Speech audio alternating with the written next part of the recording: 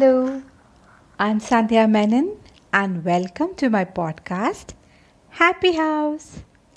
Today's story is about Rob and the stray dog. I hope you like it, so let's get started.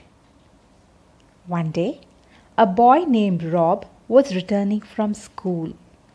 He saw some children teasing a stray dog. Rob felt sorry for the dog.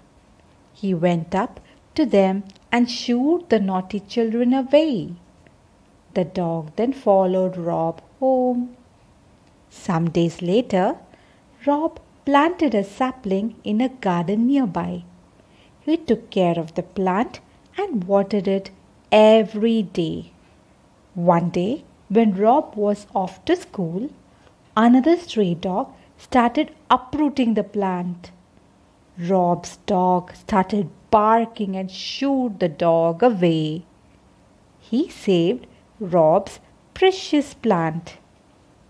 Moral of the story is, one good turn deserves another.